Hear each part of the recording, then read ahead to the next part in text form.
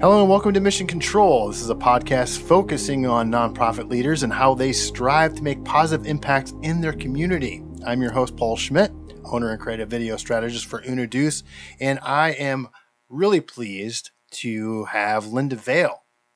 What would you consider your title? I am the health officer, Ingham County Health Officer. Health Officer of Ingham County Health Department. Well, welcome to Mission Control, Linda. Appreciate you being here. Well, Paul, thank you so much for inviting me. I really appreciate it. Well, first of all, how I want to start this and how I start each of them going forward is, what's the mission? What's your mission statement for Ingham County Health Department? Well, I'm going to read it for you so that I don't miss it because, it's hard to memorize mission statements. So our mission statement is to protect, improve, and advocate for the health and well-being of our community by identifying and advancing the conditions under which all people can achieve optimum health. Awesome. Really nice and succinct. That's great. So tell me, how'd you end up as the health officer for the Ingham County Health Department? So, well, first of all, I was the health officer for the Kalamazoo County Health Department and had been for 7 years. And then Dr. Renee Kennedy, who was the health officer here just before me, resigned and went to Michigan Public Health Institute to be their CEO. And in a way, Renee suggested that maybe I might want to look into it. Would I consider it? That sort of thing. So it all kind of started there, and that's how I, in the end, ended up here. Now, speaking of Kalamazoo, it seems like we have a little bit of a something in common that I didn't expect when I was looking over your LinkedIn profile. We both went to Western Michigan. I did. I got a master's degree there. Yes, I did. I got a master's in public administration at Western Michigan University. Go Broncos. Go Broncos. But I have to tell you, my real team. Yes. Because, usually you align with that undergraduate team, right? Yep, you do. You do. Yeah. University of Georgia. Oh. Georgia Bulldogs. The Georgia Well, congratulations. Thank you so very much. That is great. I'm adding a national championship Coke bottle to my collection now because the last time they won a national championship, I was actually in college there. And Herschel Walker was playing football. Wow. That is incredible. Well, let me ask you this then. How did the road from Georgia to Kalamazoo, how was that? Well, I was, my degree's in microbiology, and then I went to graduate school in microbiology there as well. Ended up working in a laboratory there for a couple of years. Left there and went to Vanderbilt University Medical Center and worked in their biochemistry department for a couple of years. And then the lead investigator in the laboratory that I was working with had some connections with the Upjohn Company prior to that. And basically, ended up, getting getting recruited by the Upjohn Company to come work here and do my biomedical research. So I have a fairly long career in biomedical research as well prior to becoming a public health person. So I started in public health in 2002, but I started working in research labs in 1982. So. Okay. And so you went into the Kalamazoo public health area. I worked for the Upjohn Company, pharmaceutical research. Right on. Right. So that's how I got to Kalamazoo. Okay. All right. And so why this shift to community-based health? Well, I kind of stumbled in. Mm-hmm. I'd like to say I did it with lots of intent, but I did not. I worked in a laboratory. All I knew to do was bench research. I was a molecular biologist, biochemist at the time, working on infectious disease genomics. And that was right around the time the Pfizer acquired what was then Pharmacia. They were no longer Upjohn. And I had actually left to take a little bit of time off with my son and had just come back. So I didn't have all my seniority back, and I was one of the first people that Pfizer laid off when they laid off employees. So I actually lost my job and had to find a job. So I spent a little bit of time living on unemployment and trying to figure out how I was going to keep my house and keep my kids in their home and all that sort of stuff. And ultimately ended up applying for a job at the Kalamazoo County, essentially health department. It was a fairly entry-level job, but it was enough to stay instead of have to move and uproot my kids. I was divorced by that time, so I didn't want to, take them away from their dad. And that's how I ended up at the Kalamazoo County Health Department. So being in the public health world and coming from where you were coming from, the research world, how has that meshed? How were you able to mesh what you knew into what you're doing now? How was there a connection there? Oh, there's lots of connections. Like I said, I was working in infectious disease genomics. My degree is microbiology, which is in infectious diseases. What we're doing right now is a big infectious disease, pandemic. And that is my background.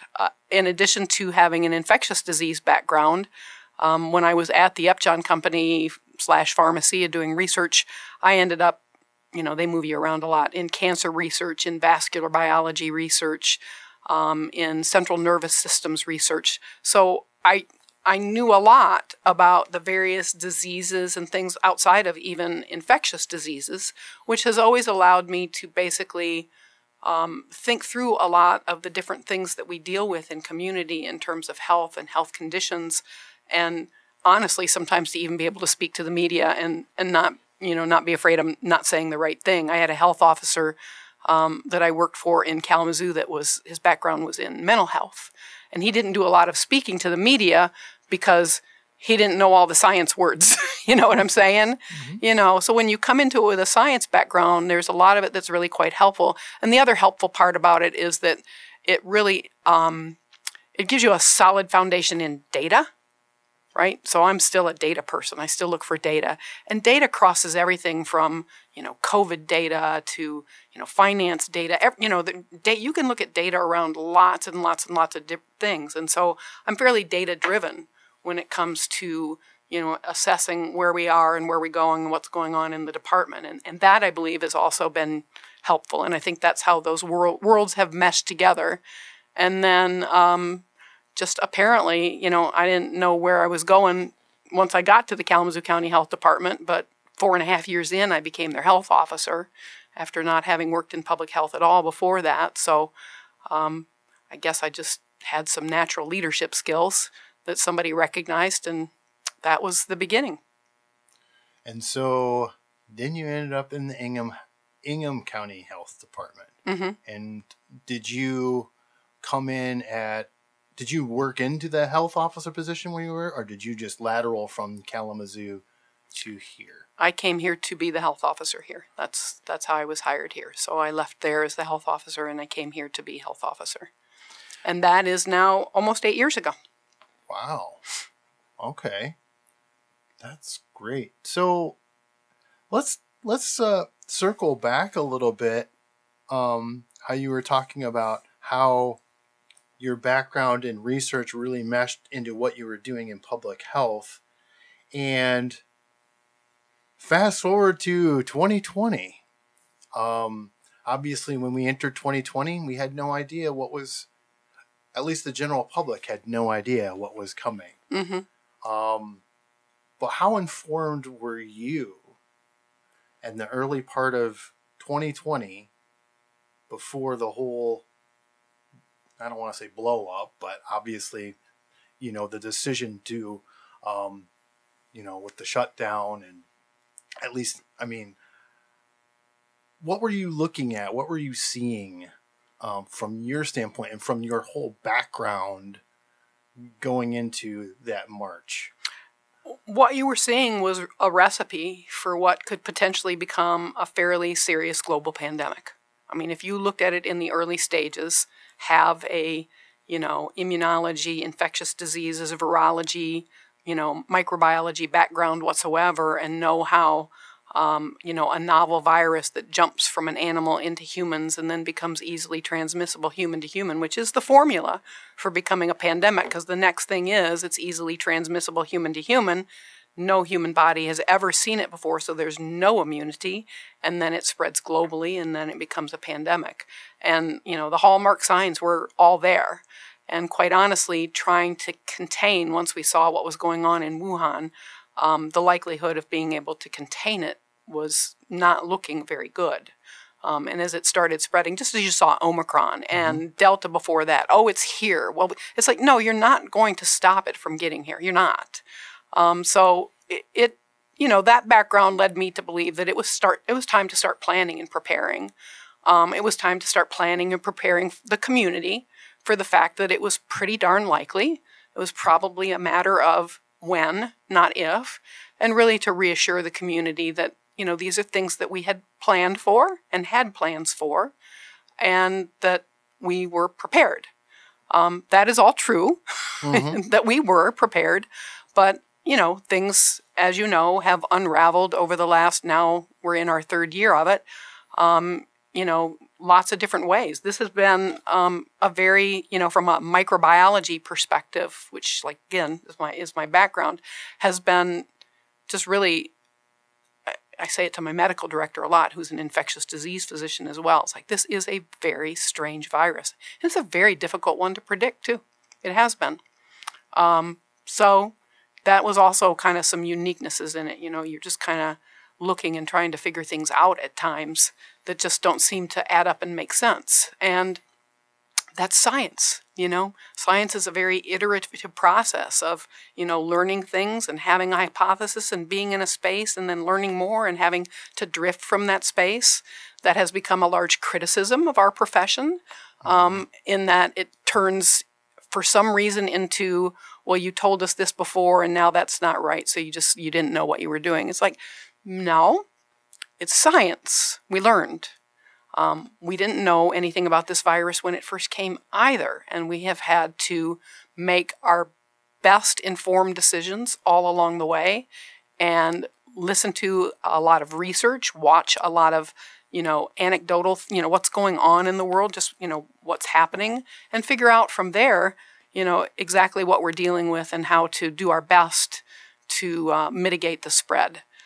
Containment, when you have, especially now when you're looking at Omicron with just such incredible transmissibility and such widespread community transmission, those are not the things that you very easily isolate and quarantine your way out of. An outbreak, of a few hundred in a fairly contained, area. It's like you can case investigate and contact trace and kind of put a ring around that and stop it. But widespread community transmission like this makes it very challenging to do something like that, and that's what you've seen us doing, is being very challenged to contain this.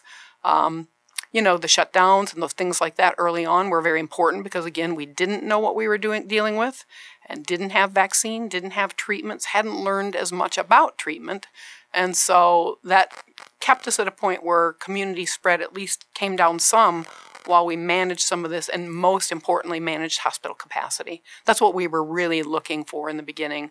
I think if you look back at all that flatten the curve stuff, it never showed you that there weren't going to be cases. What it showed you is that if we don't contain it, we're going to have a lot of cases really fast, and then they're going to come down, and hospital capacity is here. It's going to far exceed it. And that if we do these other things and flatten the curve, we'll still have the cases. They're just going to spread out over time.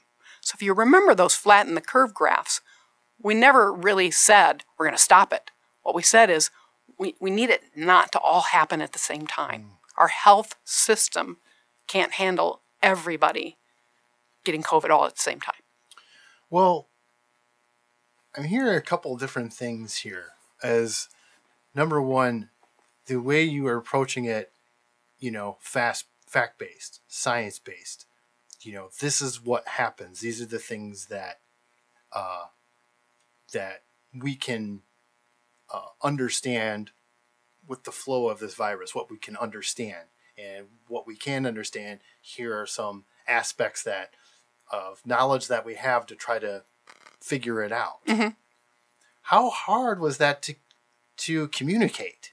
Because that sounds the way you said it sounds very, okay, well, that makes sense. But other folks trying to decipher what you're saying, how hard was that to communicate, especially during the like the lockdown phase when everybody's like confused and scared and this and that. How hard was that to communicate? Well, it was very challenging at times because, I was always, I was doing media briefings twice weekly. I was talking to the media, of course, all the time and trying to give the best information based on what I knew at the time. And there were certainly times, and my medical director and I would even say, well, we're going to have to walk that back because we'd learned something new.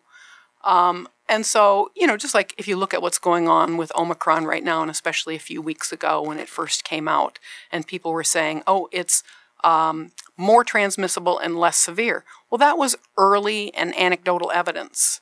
And so you kind of had to say, it looks like it's more transmissible and it may be less severe. We don't really have all the information on that yet. So as much as you can, you say things like that. Whether people hear that part of it or not is a whole other thing. So, and some of it's, quite honestly, and not to dismiss or anything the media, because the media has been a huge partner to me in this because they help us, get that information out there. But, a media headline will, carry off with something that's like, well, wait a minute. That's not quite accurate. And so sometimes those little snippets get picked up by the media, and that's what people hear as opposed to what you're trying to tell them, which is, yes, I understand that a doctor in South Africa has said that, based on what he has seen in an entire, 100 patients or whatever, that it looks less severe. But that's not robust enough information to make that a full-blown, flat-out conclusion yet.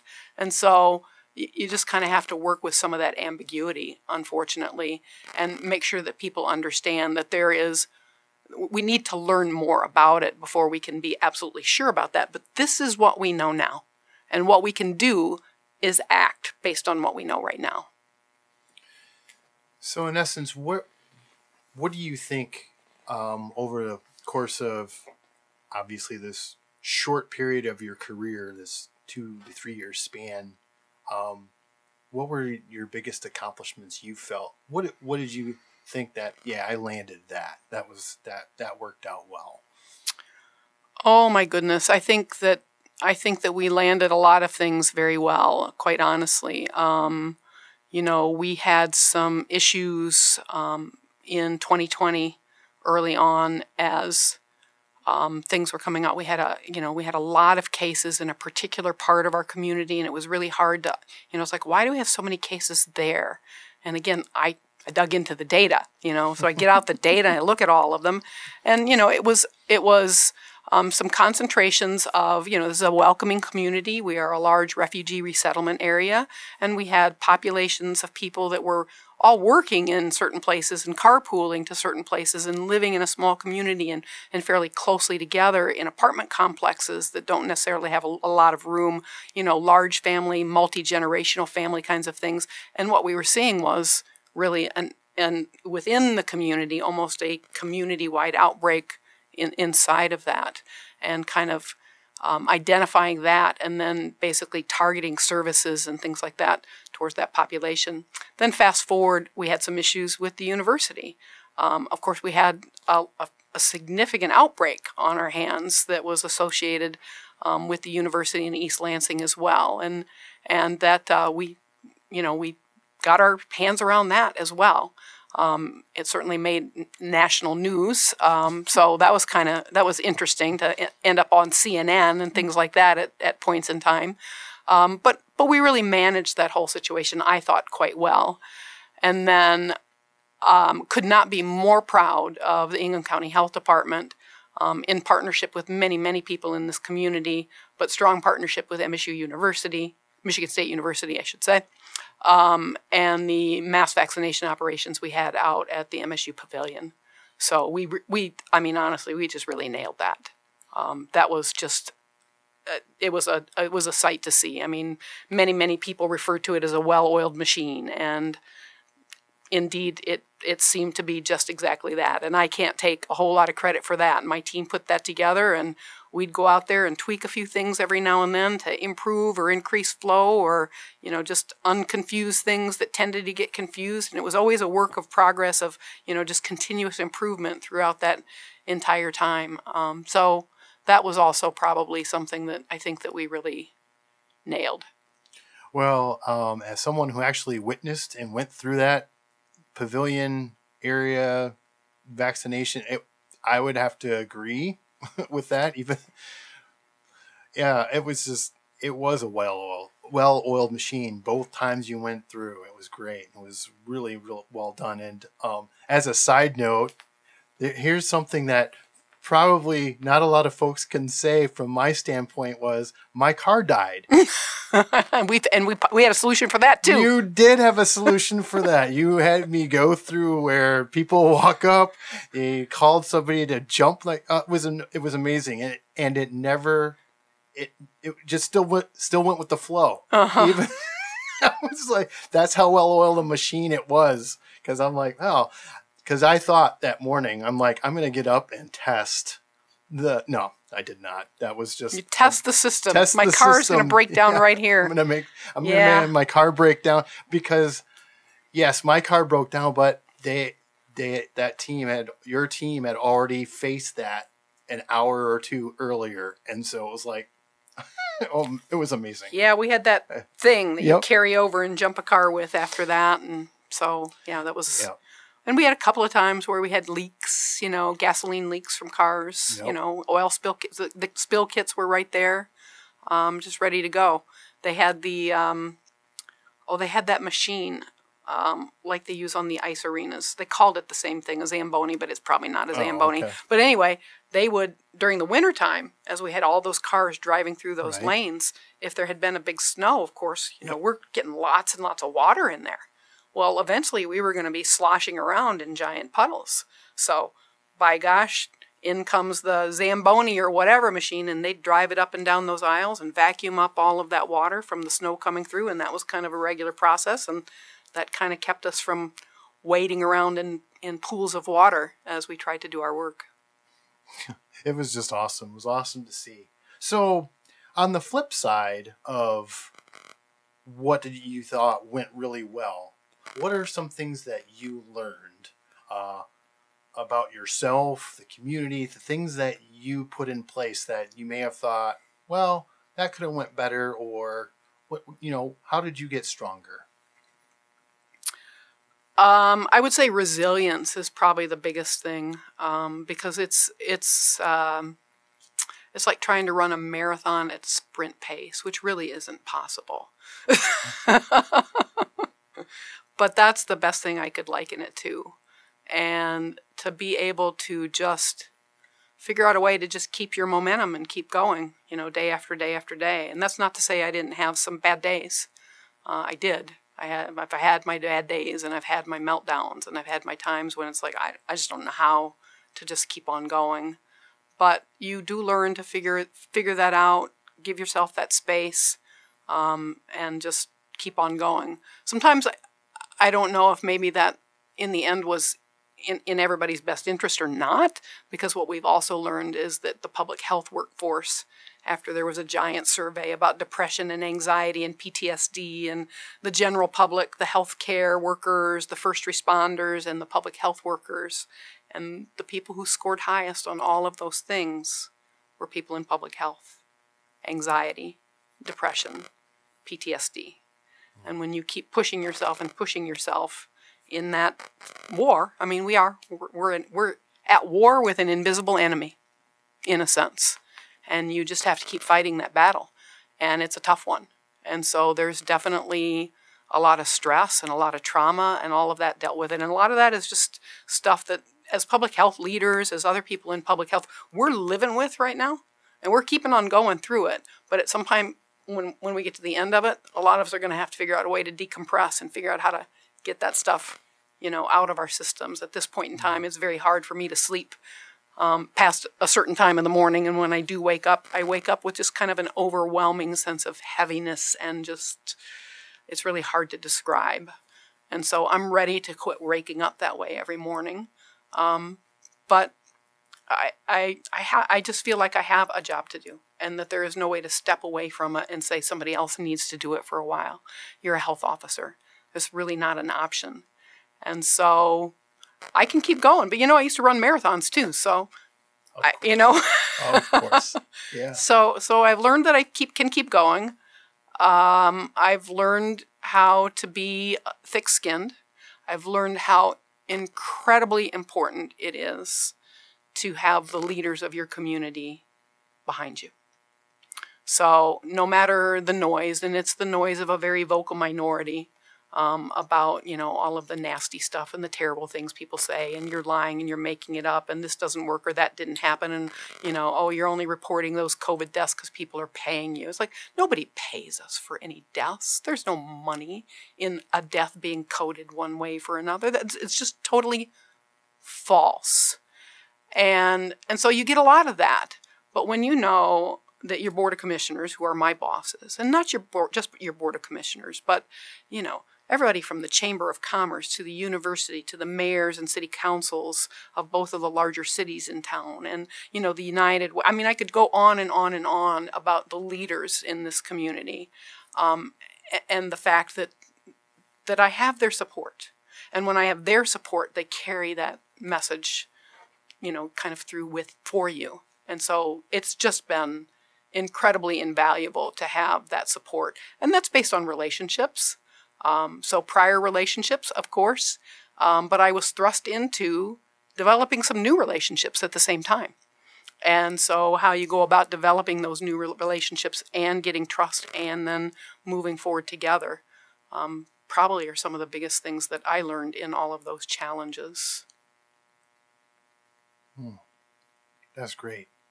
I don't know how to follow it up from there, but I really appreciate you being on this podcast. It was really great. Is there anything else that you want to bring up that we did not touch on?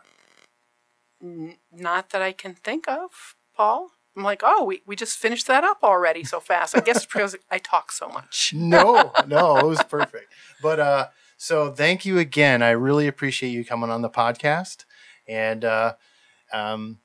And for all of you listening, thank you for taking some time to listen to our program. So don't miss the next episode. That will be coming out in a couple weeks. And if there's someone you know of that you would like to hear about their journey, please email us at missioncontrol@unaduce.com. And if this is your first time here, please subscribe on YouTube or your favorite podcasting platform and give us a positive review.